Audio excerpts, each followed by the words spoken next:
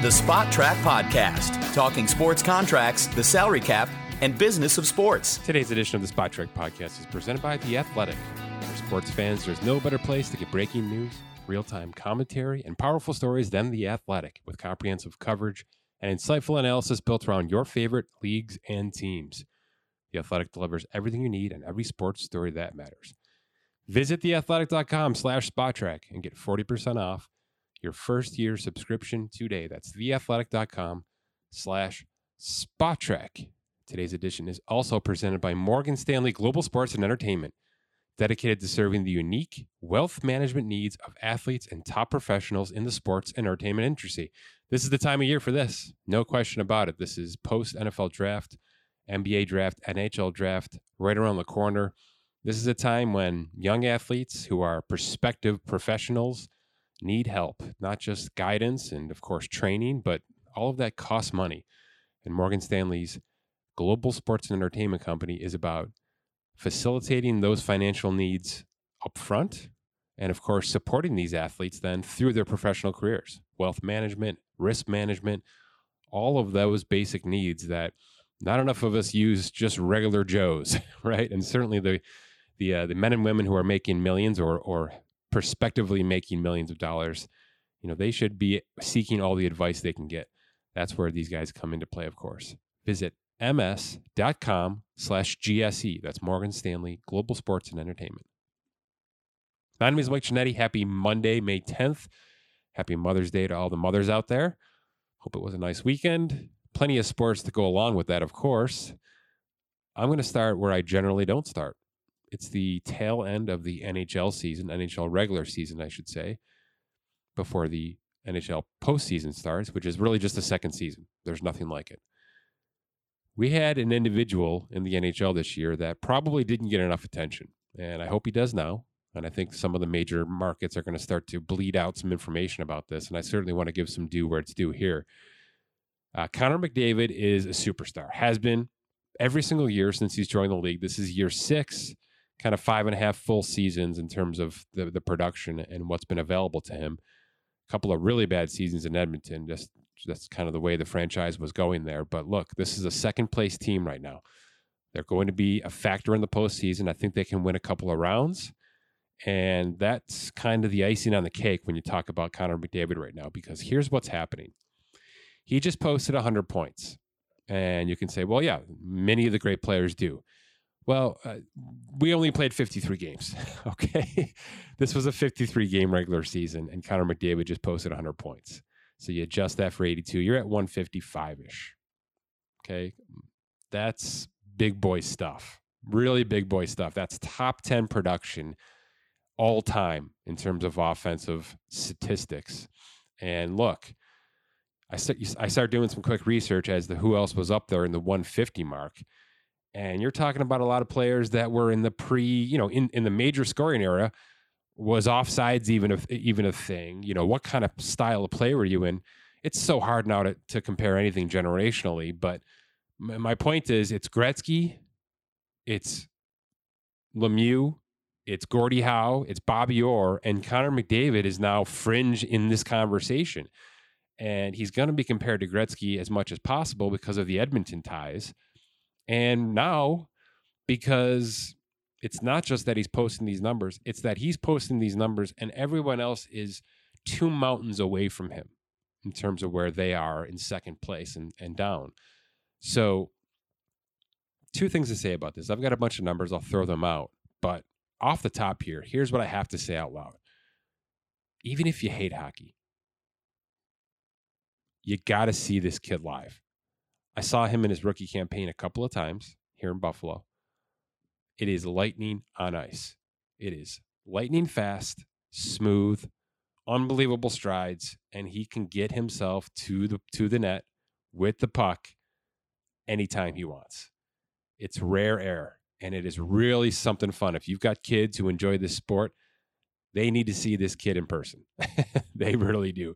He is just he sticks out like a sore thumb among the other men on the ice right now. He really does. It is a joy to watch. So I'll say that off the top before I spit some numbers at you here. So I mentioned the 100 points this year. It's his third 100-point season. in, like I said, about 5.5 years. 569 points total in 404 games, 1.4 points per game. One is above average. He is fourth all time right now with that metric. Okay, and here's the names. You're going to know them. Wayne Gretzky at 1.9, which is ridiculous. Mario Lemieux at 1.8, also ridiculous. Mike Bossy at 1.49. That seems pretty attainable if Connor McDavid can stay on this pace right now. Because like we said, it's shortened season this year, shortened season last year. You know, he's had some injuries as well, as hockey players will do. But like he just soared past Bobby Orr this year in terms of points per game, which in terms of a forward, what's more important than that outside of winning the game as a team? That's pretty much the singular jaw-dropping number right there is the 1.4. That's, you know, it's not a small sample size anymore. This is, like I said, 5.5 years, 570 games. This is real deal stuff. He is going to do something every single time you go to see him. If you pay money to go see Connor McDavid, there's going to be a goal and or an assist. Okay, so I mentioned how it's McDavid and then the rest of the league. And that's the conversation you can start to have with Wayne Gretzky, because nobody came close to Wayne Gretzky in those years. Gretzky had 4 consecutive seasons where he was 50% or more better than the second highest point producer of that season.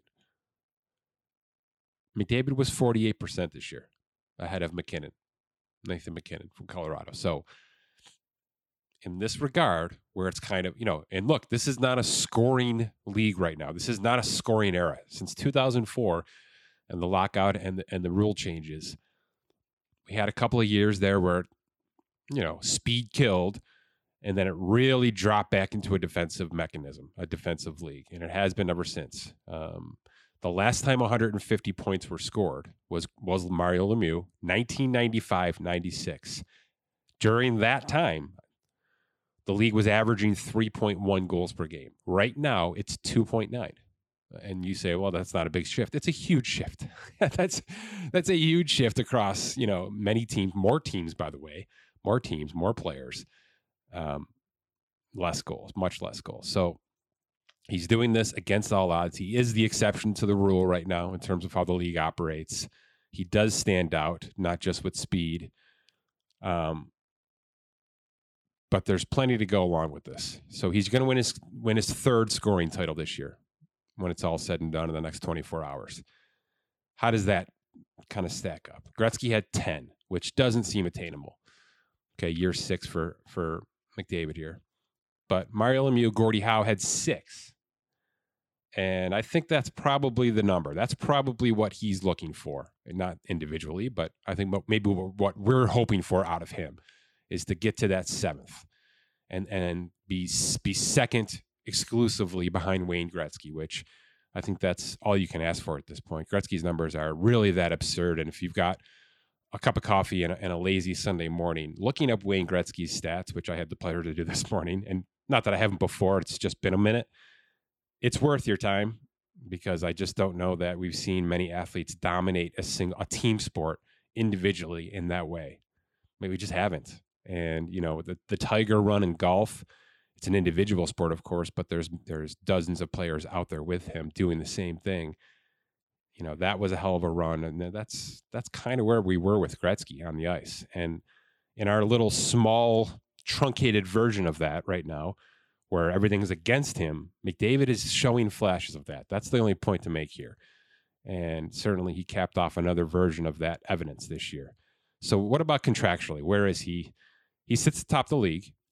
Now, it's kind of an NBA type situation where you can only make a certain percentage of what the cap is when you sign your contract. So there's percentage rules to how this works. So he maxed out 3 years ago when he signed his contract, $12.5 million a year. It still sits atop the league. Eventually, it's going to get eclipsed here. He signed 8 for 100 3 years ago. So he's got 5 years, $58 million left. Nothing we can really do about that. There's no restructures. It's a very simple, financial league and how that works. So he made the most he could make at that time. The 8-year contract was the max length, which allowed Edmonton to have the lowest cap hit possible because you divide by 8 and that's your cap hit over those years. So it's basically as much as he could have done 3 years ago.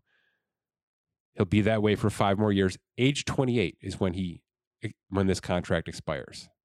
So given good health, there's another $100 million left in this guy. He does this all over again in Ovechkin type style in terms of how Ovechkin did basically 2 max contracts all in the same city. And they eventually did get to the finish line there. It took forever in Washington, but they did it. So that's how I'm going to leave you here. I mentioned at the top here that Edmonton is the number 2 seed in the North Division right now, the Canadian division, I should say. Everybody's going to have to raise a level. McDavid only has 17 playoff appearances in terms of actual games played in the postseason. So from a team perspective, Edmonton has not treated him well. We've seen this before with a lot of superstars where, their regular season brilliance and flame out in the postseason for one reason or for another. The Phillip Rivers, for a long time, the Peyton Mannings, just the names go on and on, of course, but Dan Marino, of course. But that's what's next. So there's no question that from an individual standpoint, this guy doesn't appear to be slowing down. And if he can continue to do this, like I said, the 7 scoring titles is kind of the metric that I'm looking for out of him. And maybe can he raise that 1.4 points per game, which is an astounding number to start your career. But can Edmonton actually raise some hell in the postseason? Can they attach winning to this individual resume? Because Gretzky certainly had it. Lemieux certainly had it. Many of these superstars in hockey do have that. It's not just, man, they scored like hell or they played like a bat out of hell. They raised the cup or they had MVPs and Hart trophies and blah, blah, blah. There's a lot to this. So there's a whole other side of McDavid's story that needs to be written and hopefully will be written at least once or twice with Edmonton's postseason brilliance.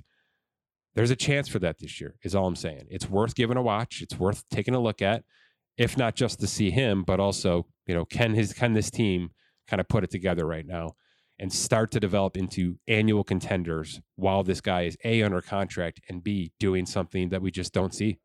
Certainly not in this era, and really not since the mid-90s and Lemieux.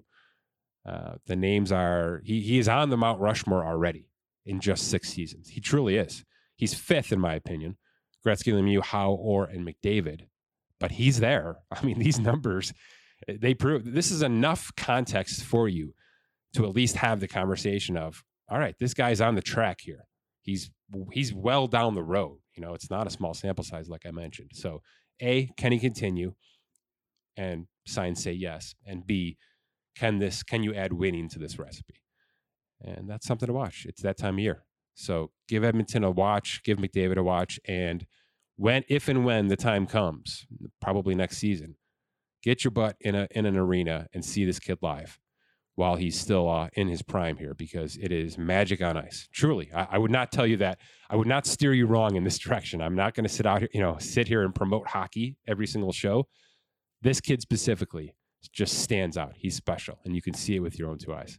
Okay, let's talk some football with Scott. Scott, happy Monday. Let's get nerdy with the NFL. I gave you some homework a couple of weeks ago, right around draft time, as we were kind of just breaking down the movement, whether it's who gets drafted where, but also who trades up, and not just teams who trade up, but who are they trading up for specifically in terms of positions? Is it positions of power? Is it maybe positions that don't have as much depth in these prospect pools, and you're going up to get the top tight end because there's really only 3 in this draft that mean a damn? I'm thinking kind of fantasy, right? I'm thinking fantasy. If I'm taking George Kittle in the first round, it's because Kelsey got kept and the 3 through 10 are 7th and 8th round picks. Is that the kind of data that you spit out here, or is it going to be much of the same, where trade ups are for quarterbacks, for people who can hit the quarterback, for people who can stop the quarterback from being hit, and from people who can intercept the quarterback? Because that's my guess, that that honestly those 4 to 5 position groups dominate all facets of the draft right now. That's really how I look at it. Because I think, Scott, if a team is lost, like let's just say, you know how it is in fantasy, you got a guy in front of you who does a ton of research and he always steals your guy, you know? So let's say you're Cousin Dan. Yeah. So you're sitting on an edge rusher who's got an injury and you know he's going to drop to you. And then the team right in front of you, the Ravens, take him right in front of you. And you're deer in the headlights on the clock. You're going to one of these positions. Let's go to our big board and find the best available cornerback because we got no problem taking him in the first round. That's probably going to be to our benefit. Is that what your data says? Is that the kind of player that teams trade up for, Scott?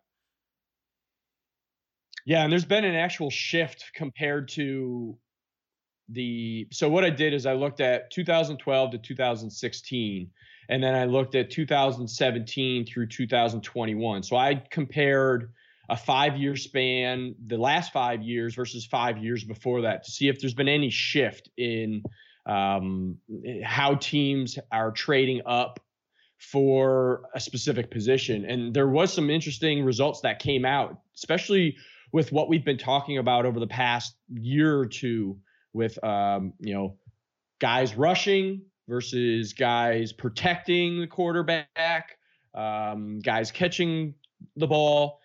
So real quick, I'm going to start with round one, because I broke this out into round 1 through 3, and then rounds 1 through 7, just to see overall how everything panned out. Round 1, from 12 to 16, the highest trade ups was for a quarterback, but it was 6 times. Compared to the last 5 years, 17 to 21, quarterbacks were traded up for 10 times. Wow. So we went almost double the amount of quarterbacks that have been traded up for in the last 5 years. So there's more of an emphasis. And now I was only able to go back to 2012 because that's where I really started mapping every pick within the draft. But it just happens to be that it spans all of these rookie scale years too. So it shows that teams have realized that the quarterback element, as much as it is a need, they're willing to trade up for it because of the value with that rookie scale. Do you think it's just cyclical though, Scott? And because we can tangent a little bit on the quarterback position specifically. I've been thinking about this too, because I mean we've been doing this now for over a decade, and from that 12 to 16 mark that you're a range that you're speaking to there, we had a lot of just savvy vets. Eli, Peyton, Brady, Rodgers, Breeze, Rivers. I'm missing plenty. We had established. Romo was a longtime quarterback at that time. I can keep going, I'm sure, but teams had veteran quarterbacks in place that at that specific moment they weren't going to do anything about. The Steelers weren't going to give up on Ben no matter what. Dalton was still a fixture, and you know what I'm talking about, Scott? That like the idea of going back to the well in round 1 for a quarterback, it was off the table. Now my question to you is this: now that you've looked at a bunch of data, is it just a situation where the league was in that window, and many of those kids who were drafted high at one point had grown up, and that was just the phase of the league we were in, or is there truly been a shift where you could see now that a career like a Roethlisberger may not even happen anymore? Is Josh Allen going to be Ben Roethlisberger and a fixture in the Buffalo Bills organization for 15 years? Or is this rookie wage scale now such a thing and is building through the draft now such a thing that at some point in time, the Bills are going to have to say, you know what? We're not going to go from 40 a year to 50 a year.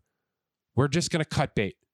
And we're going to let him go and play for the Eagles for the last 5 years of his career and blah, blah, blah. And we're going back to the well. Do you understand what I'm saying? Like, I absolutely do. The elite franchise quarterback that everybody begs for. Have we seen that tenure come down because of this? I think that is a viable chance for that to happen. I think what ended up happening is, the beginning of that rookie scale, teams didn't really realize how valuable it was going to be in the long run. And now that we have a 10-year sample, you have that overlap, like you said, the Mannings, the Ben Roethlisbergers, the Matt Ryans. You have this overlap of these veteran quarterbacks and some of them have been paid so much, like Matt Ryan, where they're pushing things down the line so much that they were not able to necessarily realize the advantage going into this rookie scale in that first 5 years of how well it was going to work out for teams. And now you're seeing teams like the Green Bay Packers last year trading up for Jordan Love. You're seeing teams that they're realizing how much of a value that the quarterback position is, in addition to the rookie wage scale. Because you got to remember, we had quarterbacks like Sam Bradford that were signing astronomical contracts as their rookie scale, and they were negotiating these rookie scales before the draft even happened. Now they know exactly when they're drafting these guys, even, when scouts are doing their work in January and in February, they know a ballpark idea of what the quarterback cap and what the 4-year outlook is going to be for that quarterback. So they can plan 4, 5, 6 years in advance because they pretty much have a slotted value. Whereas before the draft or before the rookie scale, they didn't know this. So those first few years of quarterbacks being drafted, they didn't realize how valuable and how important the quarterback position is. So I think that's why they just weren't allocating the cap properly for it, is all, in my opinion.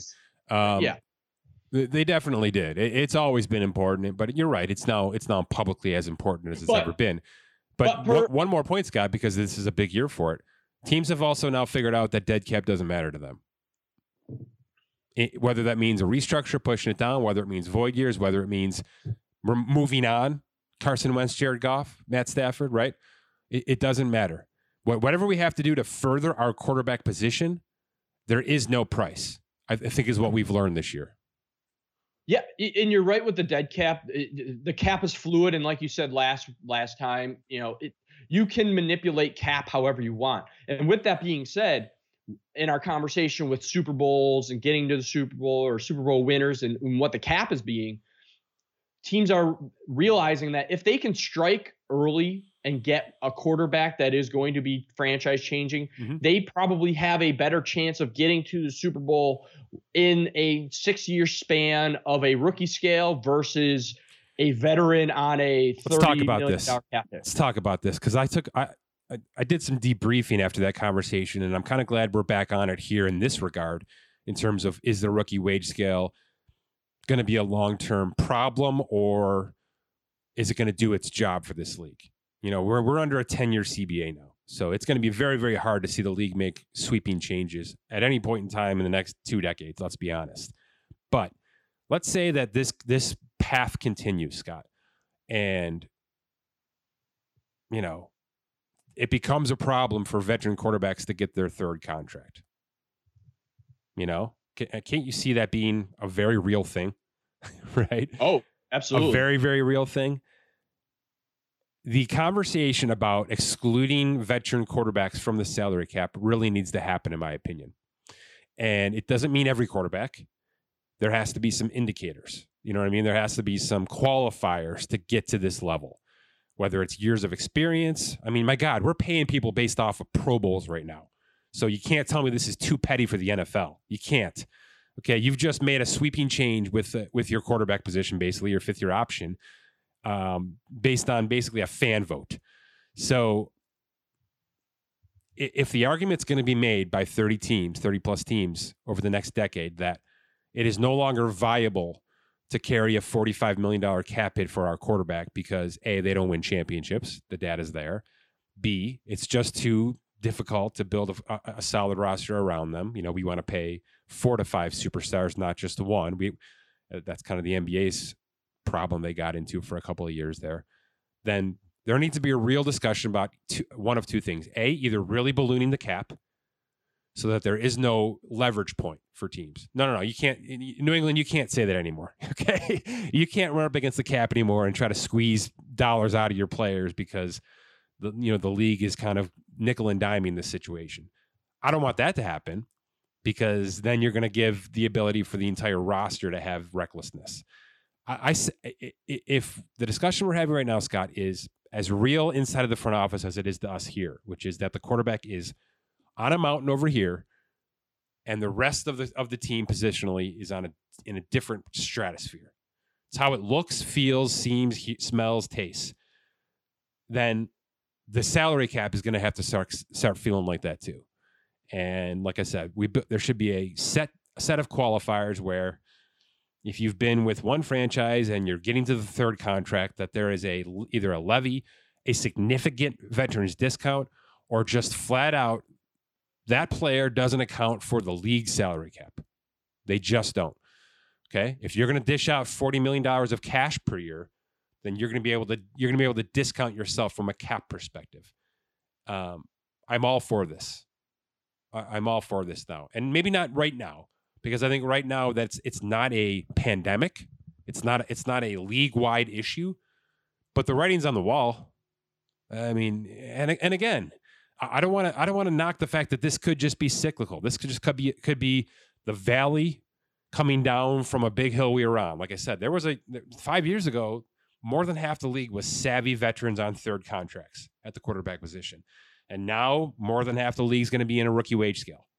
So it's just a peak and valley kind of thing? Are we going to bounce back up when Allen and Mayfield and Jackson and Mahomes and just keep going? When these guys all have, second contracts and sometimes third contracts, are we going to be back in that everybody's a high paid quarterback conversation? Or, is half the league going to say, well, I don't have Mahomes, so let's just get rid of our guy and go find another one. And maybe he'll be the next Mahomes. You understand what I'm saying? I do. I understand it completely.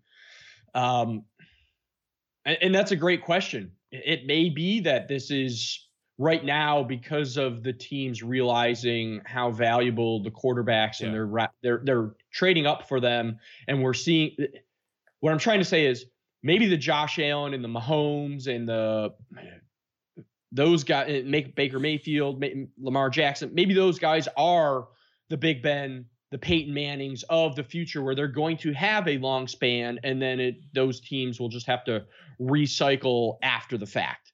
That is a possibility. I pulled up the quarterbacks that have been traded up for just to see, from 12 to 16, these are the quarterbacks that have been traded up for. Robert Griffin III. We've got Trubisky. Johnny Manziel. We've got Jared Goff, Wentz, and then Paxton Lynch. And then recently, Trubisky. We've got Trubisky, Mahomes, Watson, Sam Darnold, Josh Allen, Josh Rosen, Trey Lance, Lamar Jackson, Trey Lance, Justin Fields, and Jordan Love. So, how did you forget Jordan Love? I don't know what to make of that. I'm not going to knock up team for trading up for a quarterback at all. I mean, it's not even a conversation to have. No, especially when it's a 50. People say it's a 50-50 chance, but that is still better than a 25% chance of hitting. I don't know. All the percentages that everyone you hear says it's 50-50 on a quarterback, but I'd like to hear what the percentage, for guys that are smarter and run more deeper analytics. Yeah. What is the percentage of hitting on a wide receiver or an offensive lineman? It's got to be lower. It's got to be lower than the quarterback. Right. So you absolutely would trade up for a 50% chance of hitting on a quarterback. What position is next then? So in the next position would be from 12 to 16. It was tied with 5 trade ups of linebacker, wide receiver, and a corner. Now it has shifted. Okay, that's exactly what I expected. Shifted to exactly what we've been talking about. Number 2, with a tie for 6 trade ups each, defensive end and offensive tackle. Okay. And then to finish off the top 3, back in 2012 to 16, the 4 trade ups was a running back. Well, that's not the case. Now in 17 to 21, it's been a wide receiver and a linebacker that have been tied for 4 times. And this is just first round. I'm not even sure we need to go outside of the first round because this is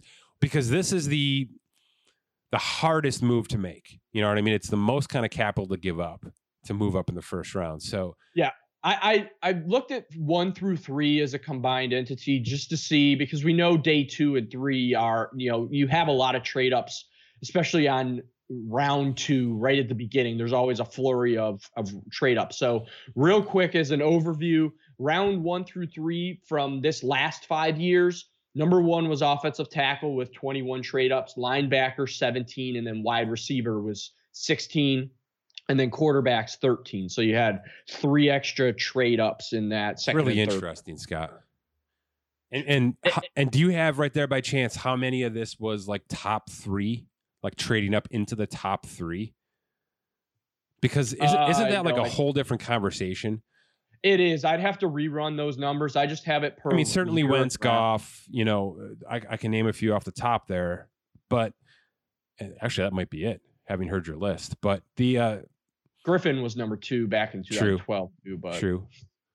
But look, that's the conversation. That's the difference between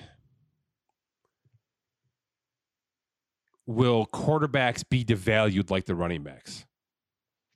Okay, because that's kind of the conversation I'm starting to have here is, why would you ever pay a third contract to a quarterback versus why would you ever pay a second contract to a running back? Here's the difference, because the converse to paying the running back is to going into the second or third round and finding a replacement. That's not how you pick a quarterback. Okay, replacing your quarterback, like we can talk Jordan Love till we're blue in the face, but Jordan Love was traded up to be the number 26 pick. Was it 26? I think it was 26, which means he was probably supposed to be like the 34th pick. You know what I mean? Like he was probably not even supposed to be a first rounder. He was a fringe first rounder. That's not where you find starting quarterbacks. It's where you find projects. It's where you find guys with an injury or some kind of red flag, or just that dude isn't as talented as the top 3 quarterbacks in this draft class. That's where you find that guy. My point is this. If you're the Bills and you're contending for the next 8 years, which means you're drafting 25 to 32 over the next 8 years, you're not finding Trevor Lawrence. Okay, you're not even finding Sam Darnold. You're finding Lamar Jackson, Jordan Love. You're finding the back end of a quarterback draft class, and the only real way to get up and replace Josh Allen with another Josh Allen type chance is either a future forfeiting trade up. I mean, we're talking 3 first round picks at least to go from the 20s into the, single digits, 3 to 4 first round picks based on what we're dealing with right now. Or you tank. You pick a year where Josh Allen gets hurt, or you trade Josh Allen and then tank.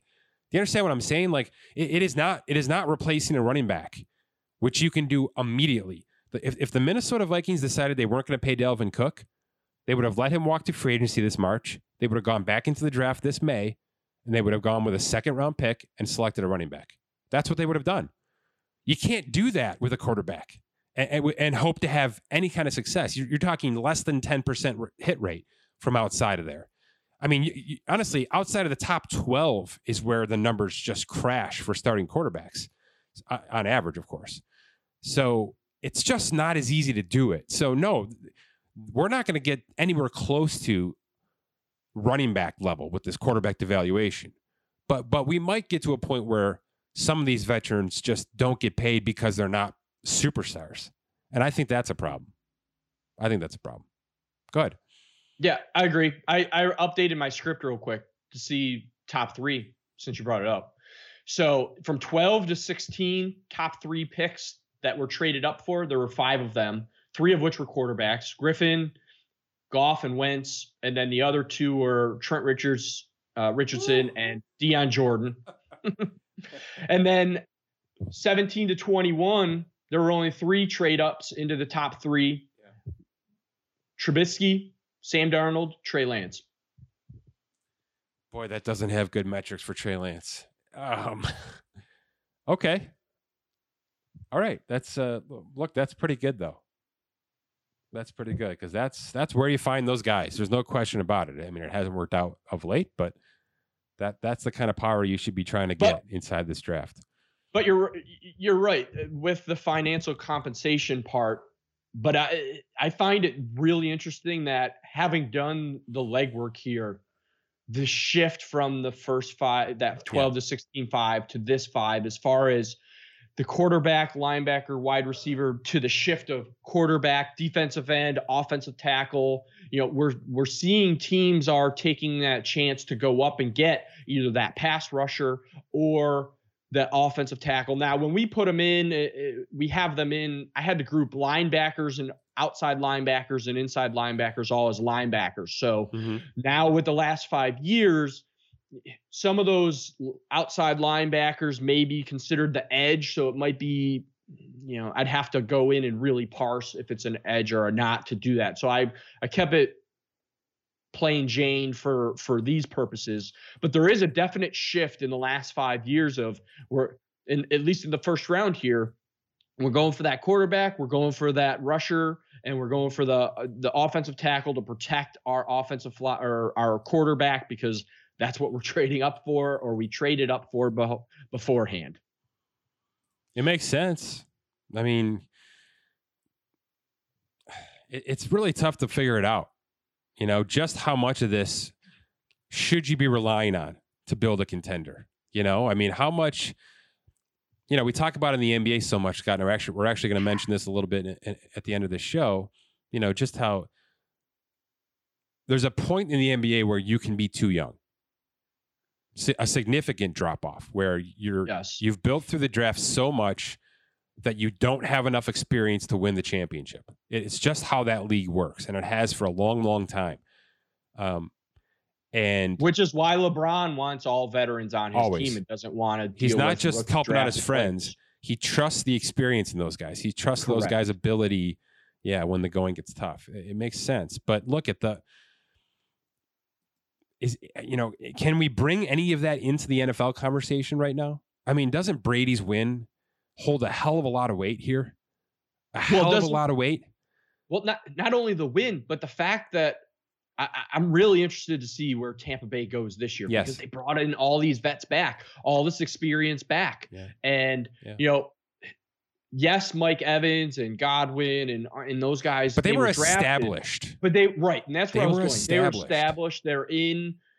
They have the experience, and you brought in that vet quarterback to just plug and go, and it worked in that case. Now, if you're, Chicago or the Jets, and you've got these rookie quarterbacks, and we've talked to it till we're blue in the face. If those teams do not have offensive linemen to protect those quarterbacks that are there, it's a moot point trading up to go for that quarterback, because they're going to get killed. Look at what happened to Burrow. He got injured. He was out the rest of the season. We saw what happened with Sam Darnold in New York. They didn't have the offensive line plus some weapons. I'm hoping it works out in Carolina for him to show what he really can do. And I looked not only at positionally. I know the homework that you gave me was take a look at positional. I looked at teams trading up, and from 12 to 16. Tell me those teams, because I want to see where those teams are in terms of current football. Well, Minnesota had traded up 5 times from 12 to 16. There were 8 teams that traded up twice and 12 teams that traded up once. Minnesota traded up 5 times and acquired their quarterback via free agency. Yes. That's not a good recipe. And multiple times, because they had Sam Bradford before that. They had Teddy Bridgewater before that. You're right. Trade or free agency. You're right. In the last 5 years, 17 to 21, Green Bay, Philadelphia, and San Francisco have traded up 3 times. 9 teams traded up twice. 13 teams traded up once. And when you do the math there, 8 teams traded up. 8 teams did not trade up in the last 5 years, as opposed to 11 teams did not trade up from 12 to 16. So more teams in the last 5 years by 3, but still I think it's significant. I like your total draft numbers here, Scott, because there is a bit of an uptick. in terms of the 7 rounds over the 5-year ranges you have. It's just slightly up, in terms but of 1 or 2 overall, it makes a big difference. Yeah, it's slightly up. But how about these as the teams over a total draft the last 5 years? Here's your top trade ups: the 49ers, the Patriots, the Bills, the Raiders, the Chiefs, and the Saints. There's a lot of contenders there. Absolutely. There's a lot of contenders there. Those metrics don't necessarily jive with your first round metrics, which means that these guys are saying 4th through 7th don't matter to us. We're going up in the middle of these drafts to find diamonds in the rough. We're okay punting on the last couple of rounds to make sure that our second, third, and 4th round picks are home runs. And I think that's the way to operate. I think Scott, internally, many of these front offices feel like this is a 4-round draft. And that's how they do their homework. And we talked about how those late rounds really are just UDFAs at that point. Long snappers, you know what I mean? Right. Special team guys, multi-versatile guys. And I'm not discounting. If you're a fantastic 6th-rounder, I'm absolutely not shitting on you right now. I'm just saying there is massive attention on the first 4 rounds. And I think these trades would probably speak to that, don't you? Oh, absolutely. Yeah. And I kind of find New England being at the top of this list kind of interesting for how much we've killed how bad they've drafted, for the fact that they've traded up. But what's the top? Put those 2 points together, Scott. What do you make of that? Are they doing too much? Do they need to sit on their hands a little more? Because they are bad drafters. Admittedly, they're bad drafters. So, but how are they bad drafters, but also the second highest trade-up team in the league? Those things have to be linked. Yeah, or their scouting department is subpar compared to the other. I hate to throw them under the bus, but if that is the case, they're trading up this much and they're for missing the wrong guy. Yeah, exactly. It doesn't. And again, we said this last week. Drafting 30th is freaking hard. So nothing against them. It should be hard to draft when you're the Patriots and you've been this successful for 20 years. It should be difficult. There's just not 30 guys in the draft that are good. And certainly not, pick 60, pick 90, whatever it's going to be for them. But they're trying to get to pick 27. They're trying to get to pick 50, trading up in these mid rounds. Just bad luck, bad scouts. Yeah. Or is it a little bit of overthinking? You know what I mean? Do they just need to let the guys fall to them like the Chargers did this year, Yeah, and I'd have to go back, or we'd have to go back and look and see what regimes in the last 5 years. Buffalo has sort of established themselves. Cleveland, they were sort of a train wreck, but sort of are starting to establish themselves. I mean, you've got Kansas City in there, so you had Andy Reid coming in, and then so going back 5 years, we'd have to see where teams had resided as far as their front office to see. But the fact that we're seeing contenders here, it's no surprise because of what I just said with trading up for quarterbacks and all of that. You have Buffalo, you have Kansas City, you have Cleveland. They didn't trade up for Baker Mayfield. He wasn't on the list, but they took a quarterback. You've got the LA Rams, who they traded up for Goff in there, so they've made that pick. So it's no surprise that you have these teams that have hit for the most part. Goff got a second contract. Seattle was 5th with trade ups in the last 5 years at 11. So you had Wilson. I don't think they traded up for him. I'd have to go double check. But these are all teams that have taken quarterbacks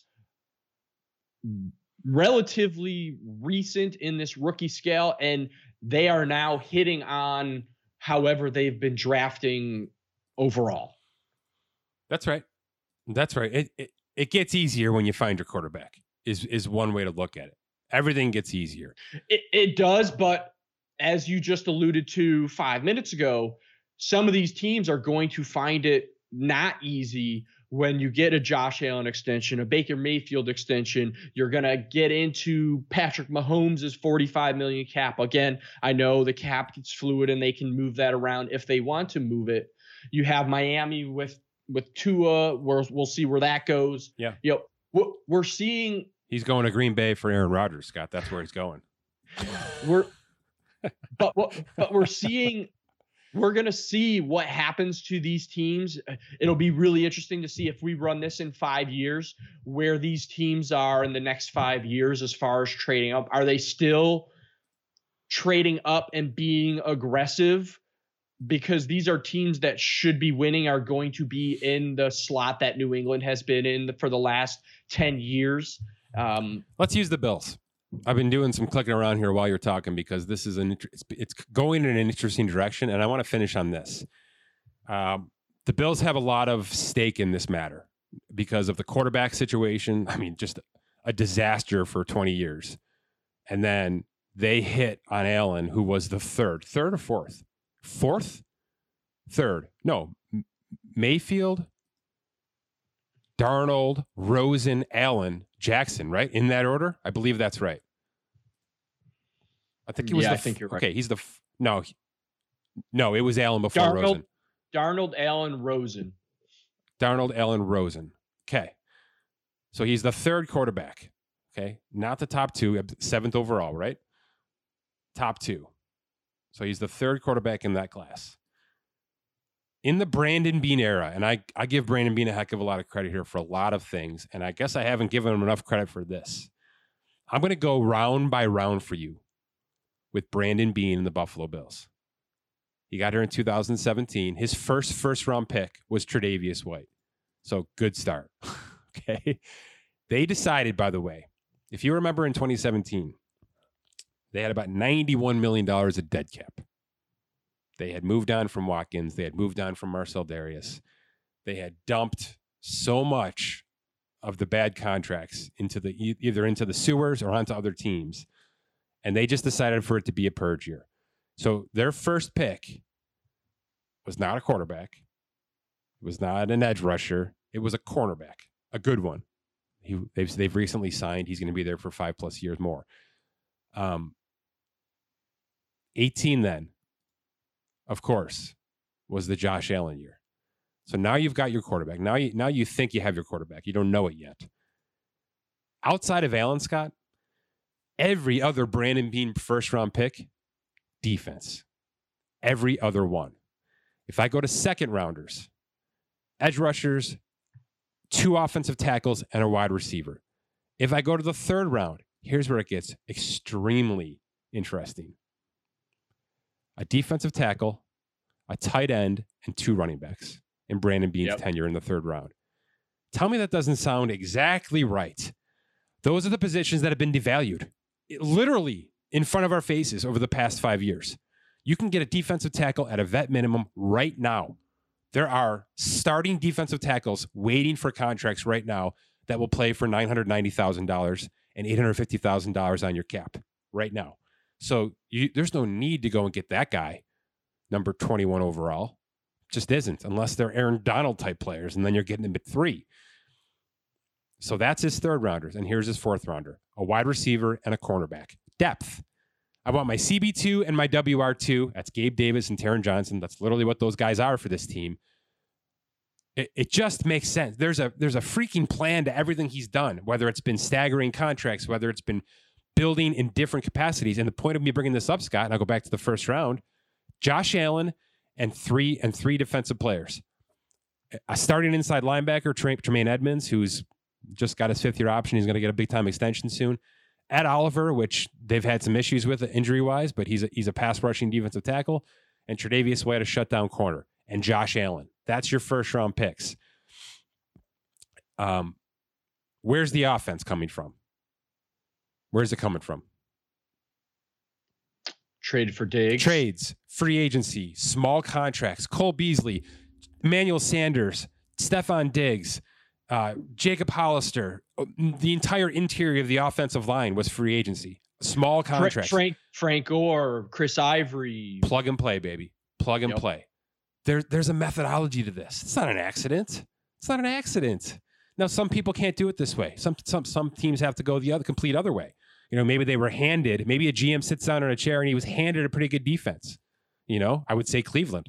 That's a pretty good, I'd say when Andrew Barry sat down, he looked at the defense and said, hey, what are we doing here? Why aren't we winning more games with just this defense alone? What is wrong? And it was probably depth, and he's fixed that problem this year, and I made them a Super Bowl contender this year because of it. I think they've done everything right over the past 18 months. But you just sit here and look at a draft by draft, round for round of a GM's tenure, and if it's all over the place, something's probably gone wrong because he's fixing holes. He's fixing mistakes he's already made. But if there's a methodology and you can see a positional breakdown like this, it probably means A, he has a plan, and B, that plan is working. It's successful. And they're just going to stick to it on an annual basis. And they'll, when somebody gets too expensive, and that may be the case here soon for Buffalo, they're going to have to flex a little bit, whether it's with a free agent, whether it's with a trade. And we've seen that become a more powerful voice for these contenders. But I think it's very interesting to follow this track specifically as maybe a model of going almost literally from worst to first. And that's kind of the goal with a lot of these teams. What's Jacksonville going to do now? Or what's Jacksonville going to do? Because Jacksonville has a couple of defensive pieces, not a lot, but a couple. They do have some offensive weapons that they've either drafted or acquired via free agency. They do have a decent left tackle. The Bills did too. Deion Dawkins wasn't a superstar.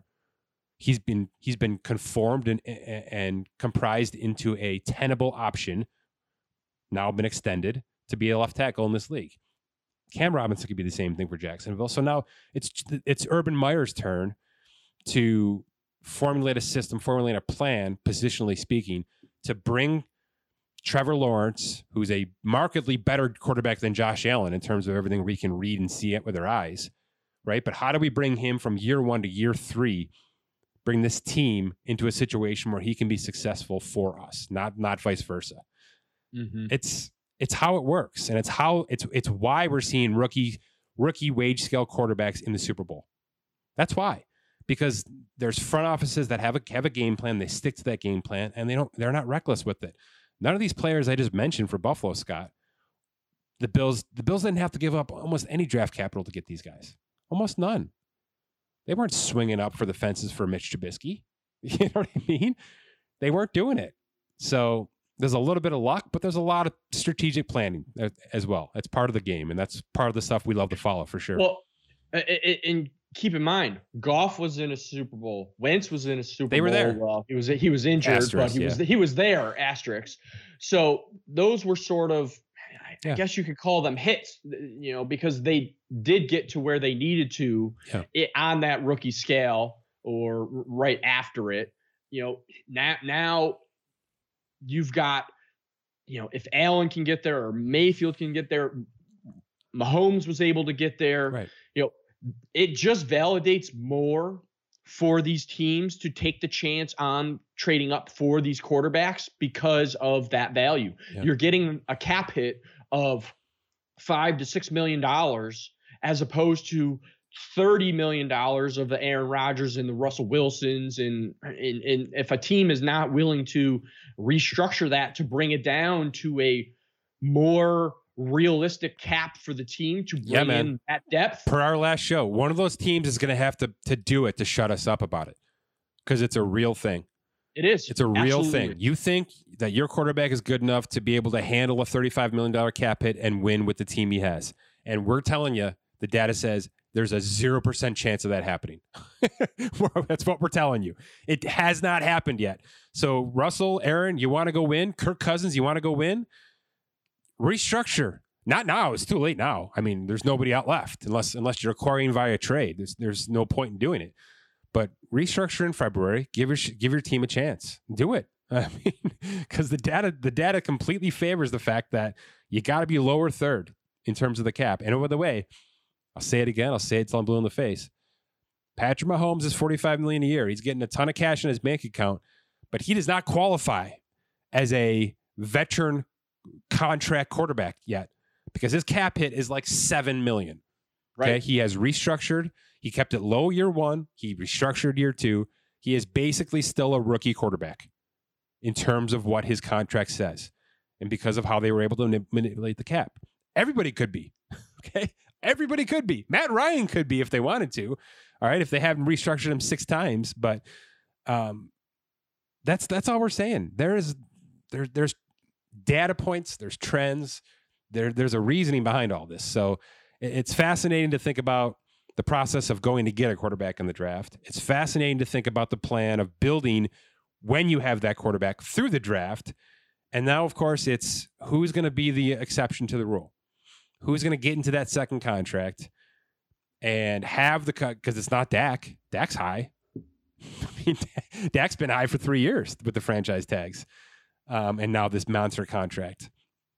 Who's going to take the next step and win with maximum dollars, maximum cap? Is it possible? Yeah. And I'll add and finish off on this. Which one of these rookie scale quarterbacks that are going to be up for these extensions are going to follow the Tom Brady model? Well, that's what I'm saying. I'm saying not going for that maximum dollar, not going for the 45, not going for the 35. Who's going to go for the 25? Because 25, million times 5 years is still a lot of money. Yes, $45 million is more, but if you really want to win and your agent and your team is in your ear saying, if you really want to win, you're going to have to do this.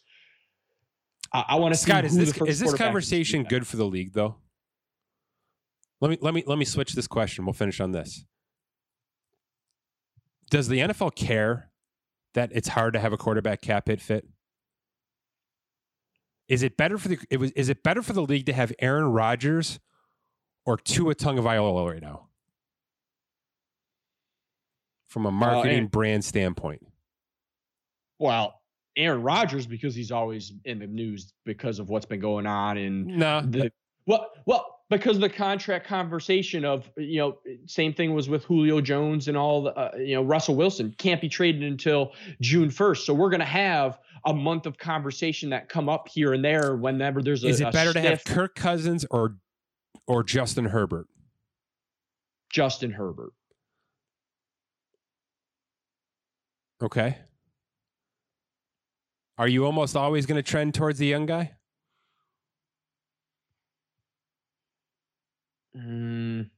Is that how the league would think too? Is new always better?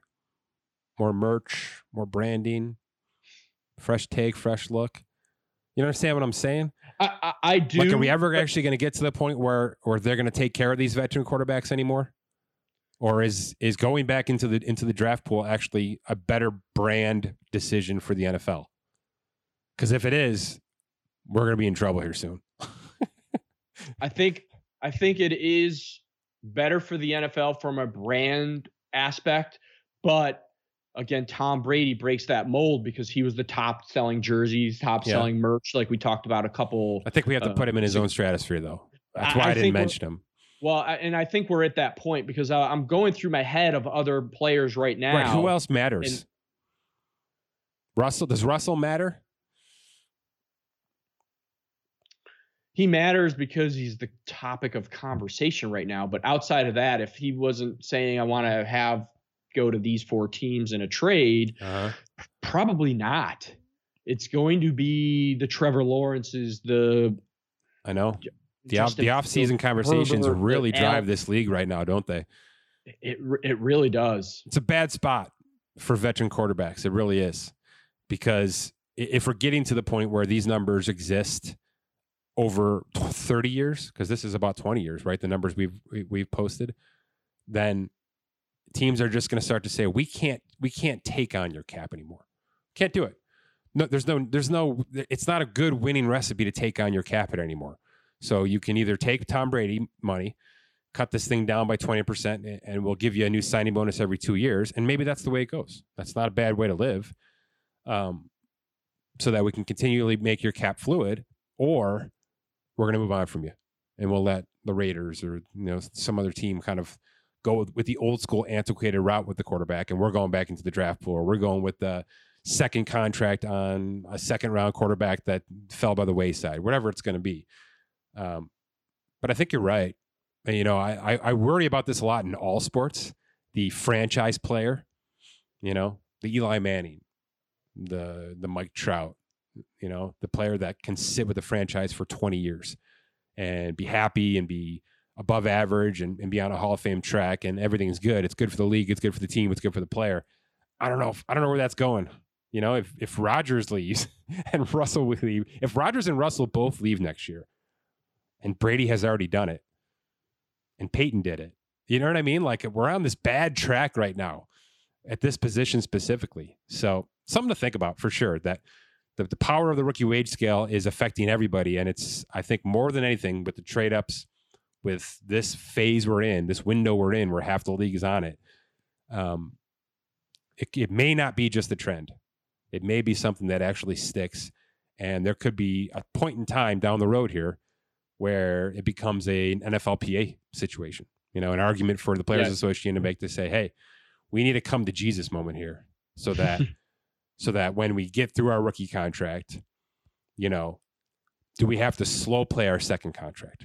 Do we have to turn it into a bridge contract, sort of say, so that we can get our third contract and it isn't, you know, crushing team caps? Or do we separate the quarterback cap? Or do we balloon the league cap to allow to make sure that we can maximize the quarterback cap hits under the league cap? It's just something I think is coming. The conversation's going to have to be there. It's coming. It's coming because these kids are all going to grow up. And if they're all this damn good, they're all going to be worth $40 million a year, right? It's going to be Burrow, Lawrence, Allen, Mayfield, Jackson. I don't know. I'm missing Herbert. Yeah. Mahomes is already there. It's going to be half the league at $40 million a year. Is the cap going to be there? Is the team flexibility going to be there? Who knows? Or is this going to, you know, turn into a situation where 2040 dead cap is going to be unbelievable? Well, and I was just going to say, are we going to find out where you're going to be in a New Orleans Saints situation where you have to release everybody on your roster, and that's not good because you're losing jobs then. Yeah. Something to think about for sure. All right, real quick, Scott, and then we'll get the heck out of here. It is the final week of the NBA regular season. Yes, it is. You have a couple of gambles out there that you put out a couple months ago, and they're looking okay. It is not a good time to bet on anything player-wise. I'll say that out loud. Let me be the first to congratulate Nikola Jokic on an MVP, and do not bet it. It's not worth your time, not even worth $1 bill. Let me be the first to congratulate LaMelo Ball on Rookie of the Year. Not even worth your dollar. Let me be the first to congratulate Rudy Gobert on Defensive Player of the Year. And apparently, Jordan Clarkson is your sixth man of the year. Yeah, that makes sense. And okay, so all of those are like crazy negatives right now in terms of gambling. Here's the icing on the cake. Who do you think the most improved player of the year is? And can you guess what the odds are? It's easy if you'll think. Once you hear the name, Julius Randle? It's Julius Randle from the Knicks. Yeah. Here's the odds. Minus 4,500. Oh, wow. I think he's got that one in the bag. Yeah, I think so too. Also, he's an all-NBA player. So player-wise, we're locked in. Now, there's some interesting matchups. 1 seeds in play, play-in seeds in play. I'm not going to go down that route. There's NBA podcasts for that. But there's plenty of reasons to watch this final week of the regular season. Let's put it that way. Here's what I want you to do first off, Scott. I want you to explain this play-in tournament. Okay. This play-in process for the people that don't like to read. Because it isn't super confusing, but if you just spell it out easily for us, give us using the examples of where the Western Conference currently stands. So Memphis and San Antonio are the 9-10 seed. They would play each other. The Lakers and Golden State are the 7-8 seed. They would play each other. So how this would span out is the 7 and 8 Lakers, Golden State, if it ended right now, they would play. Whoever wins automatically gets the 7 seed. So they get a quote unquote one and done. One and done. You win, you're in. Okay. 9 and 10 play. Loser goes home. Winner goes and plays the loser of 7-8. So say the Lakers lost to Golden State, they would play the winner of Memphis, San Antonio. Then the winner of that would go against the number 1 seed because they would be slotted as the actual 8 seed going into the playoffs. So 2 plays 7, 1 plays 8 after it's all said and done. Right. Like always. And subsequently in the East, Washington in Indiana are 9-10. So say Washington wins, they would go and play the winner of the 7-8 seed, which is currently Boston and Charlotte. Loser would play, in this case, Washington that I said. Winner would go to the 7 seed and play Brooklyn. And then the winner of that Washington, whoever lost, Boston, Charlotte, would go into the 8th seed right now against Philadelphia. Okay. Now, with that being said, I've heard pros and cons to having this play-in tournament. We've obviously heard LeBron speak up about it because obviously he's involved. This play. But I do not remember, for as long as I've been following this, the amount of attention that we've had going into this final week. So there's like 3 teams tanking, where normally there'd be at least a half a dozen, right? Exactly. So the fact that they do have this play-in tournament is forcing more teams to play for something at the end. Yeah. Whereas each conference only has 3 teams that are actually out of it. Now I get it. If you work to get into the 7-8 seed and, having teams that are below 500, but there's always teams that are in the 8th seed that are below 500. And if you look at the data, there's never been an 8 seed that has upsetted a 1st seed. And, if it generates revenue, which is what the league wants, if they want more eyeballs because you're adding this play-in, it's no different than the NCAA adding those Thursday, Friday games to get into, the adding to the last 4. It's no different than that. It's generating eyeballs, generating tickets because it's an extra couple games, and it's ad revenue. I'm good with it. Here's my only real gripe, Scott. There are, if you're doing the full 10 team seeding right now, right? 10 in the West, 10 in the East before the play-in tournament happens. We have 4 teams who are under 500. I mean, Indiana is 5 games under 500. And there's a chance that they make the postseason. Yes. I struggle with that. To me, that means we're probably a little bit too far. We've gone a little bit too far down the conference. Now, if they're bad, they're not going to make it, right? That's what you tell me. If they're bad, they're not going to make it. But there's a chance. I just don't know. I don't know if I want to see a 33-38 Indiana Pacers team playing anybody. And then the other gripe, I think I've actually quaffled this, but the fact that the 1 seed doesn't get a bye, initially I didn't like that. But now having heard the process, it means that they play the team that just played 2 games, right? So They should be playing a more tired, less managed team, correct? Correct. I'm fine with it then.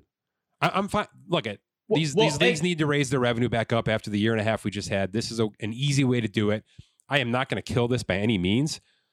I don't like the fact that there's clearly 4, bad team. That's a bad team. Under 500 with 60. That's a bad team. So there's 4 teams that shouldn't be even in conversation for contention, and hopefully that these play-in games will weed those teams out. Yeah, and like you have a team like Washington. Yeah, they have Russell Westbrook on there, but a team like that right now that had been so far down in the standings, I think they were like second bottom at one point. The fact that they have worked their way back up. Yeah. There's always, when you have 8 teams. Look, you mentioned it though, Scott. Conference. Here's all that has to. This is a marketing thing. It's a revenue thing. But look at, you mentioned Washington, Bradley Beal, Russell Westbrook, Boston, Jason, Tatum and Jaylen Brown, Charlotte, LaMelo Ball, Memphis, John Morant, Golden State, Steph Curry, Lakers, LeBron and AD. That's your play-in games. Could you imagine the postseason without those guys? It's just better to be able to see these guys in prime time, in some capacity anyway. So that's all I need to see. You're right. Having Westbrook and Bradley Beal in a position to do some damage, and you're right, they've been on an incredible run over the past couple of months. I'm all for that. I really am for that. The more superstars you can get in prime time this time of year, the better. So good on the league for that. I'm worried the Pacers are going to ruin a couple of parties, and then it becomes, bad basketball. The last thing I'll say contractually, because that's what we talk about, is in the long run, there are some players that have playoffs as part of their incentive. So does the play-in count, Scott? That is what I don't know. Okay. Is it considered part of the playoffs? Because if you look at this map, I'm looking at the NBA.com/standings. They have a really good graphic for those that want to go take a look at it. Yeah, we can figure it out. Explains everything. They call this play-in start May 18th. They say playoffs start May 22. So does that constitute that if you are in a play-in, you are not? I think that language is on purpose, Scott. Yeah, I think that's right. So, and I'd have to go back and see if any player on any of these play-in teams would suffice for a playoff bonus incentive. Okay, I was just going to ask you, there's your homework. What are these guys going to get paid for this? Because this isn't a regular season game. There's your homework. Well, it's not a regular season game. They don't. So they would only be paid through game 72, and they don't get paid in the playoffs because it's just built into, some guys have their checks where it's There's bonus pools, though. There is bonus pools for the playoffs. That is correct. But would this count? My guess is no. So that's why players hate this. Can we get this out? Can we get this out in the open? It's always money. Money's always the answer. LeBron doesn't care about playing another game. His guys aren't getting paid for this. Not him specifically. His guys, the eighth guy on the bench. That's how LeBron thinks. You can hate the guy. He thinks like this. He thinks like the leader of this league. And there's 8 teams right now who could be playing for nothing, who might go home after a game and not get paid for it. So if that really is the case, Scott, then that's BS, right? That, and if you have a player who is, say, in the 10th, 10th is a bad idea. Let's say 7 or 8 seed, who would originally be in the playoffs. They lose 2 games, and you had something as an incentive built in that if I make the first round of the playoffs, I'm going to get a $250,000 bonus incentive. That's something to gripe about, because you would have otherwise been in the playoffs and would have triggered that $250,000, and then it would have additionally been added onto your cap for the following year. So you're going to have some guys that are going to have a gripe, or if you look at from the other side, you have something even more to play for in those plans to make sure you get that bonus. So. Very interesting. All right, big last week of regular season basketball for sure. Do we have to update our picks? Or are you good with your picks? From the beginning of the season, I think I had Lakers and Philadelphia. So I'm going to stick with Philadelphia. Lakers, I don't know. Still seems kind of safe.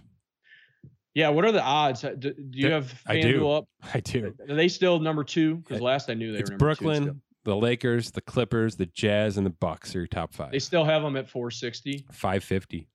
Oh, they changed. LeBron's injury is becoming a problem. Yes, it is. But why is Harden's injury not? Because they still have 2 other players. Doesn't matter. That are those 2 players have lost to Milwaukee. Those 2 players have lost. They've been losing big games. They have, but I think Brooklyn's roster is probably deeper than Los Angeles's, where, as we've seen all year, which is why Los Angeles is in the 7 seed / play-in tournament, is the 2 players that they have had missed significant time. And if they're not both there, their team is at a disadvantage. Whereas if you are Brooklyn, you can have Harden and Durant and Irving rotating in and out, but they also have, they did acquire Blake Griffin. They have a Joe Harris. They have DeAndre Jordan. They are deeper overall than the Lakers, and that is Brooklyn without a Spencer Dinwiddie, who's been out all season. So I got to tell you, man, 8-1 on Philly, the number 1 seed in the East. I'm taking them. That's the bet I'm putting down right now.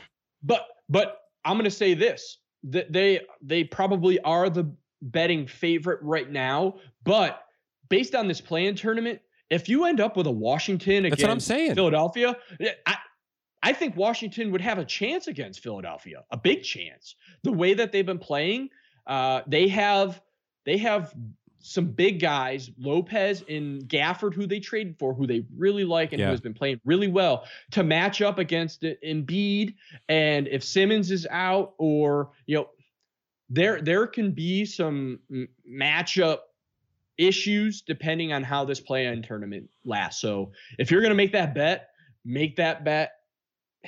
I would hold off until you know what teams are playing what after this play-in tournament. Number 1 seeds not getting their love here. Utah and Philly both way down this list. Phoenix even more down this list. It's about the Giants who've been either injured or kind of load managing that they think are going to come crashing through. Clippers, Lakers, Brooklyn. I get it. That's where the superstars and the experience live right now. So I get it, but that Philly team's experience. So is Milwaukee. We haven't mentioned their name once. We haven't mentioned them once. There's experience there, a ton of experience there. Now, and postseason experience now too. That's what it takes. So you can, and don't sleep on the Miami Heat again. Exactly. I could put $20 to $100 on 8 teams right now and feel pretty confident about it. Nobody's perfectly healthy and nobody's perfectly set up for this, especially with the play-ins, like you mentioned. So it's a weird year. It's going to make gambling harder because of the unknowns of the play-in tournament. And what happens if, AD gets hurt in that first play-in game? What happens then? Lakers are toast. And their plus 550 is a joke. And what happens if a health protocol hits on that play-in game and it's been the whole season. Knock on wood. It hasn't really happened yet, but at least if it happened in a 7-game series and you miss 2 games, you still can be back for the other games. Whereas this is a one and done game. So it is definitely going to be interesting for this last week, and we'll see where things fall. My thanks to The Athletic. Visit theathletic.com/SpotTrack for 40% off.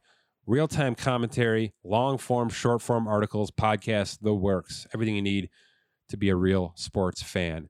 And, of course, the Morgan Stanley Global Sports and Entertainment. Wealth management for prospective professional athletes, current professional athletes, from A to Z.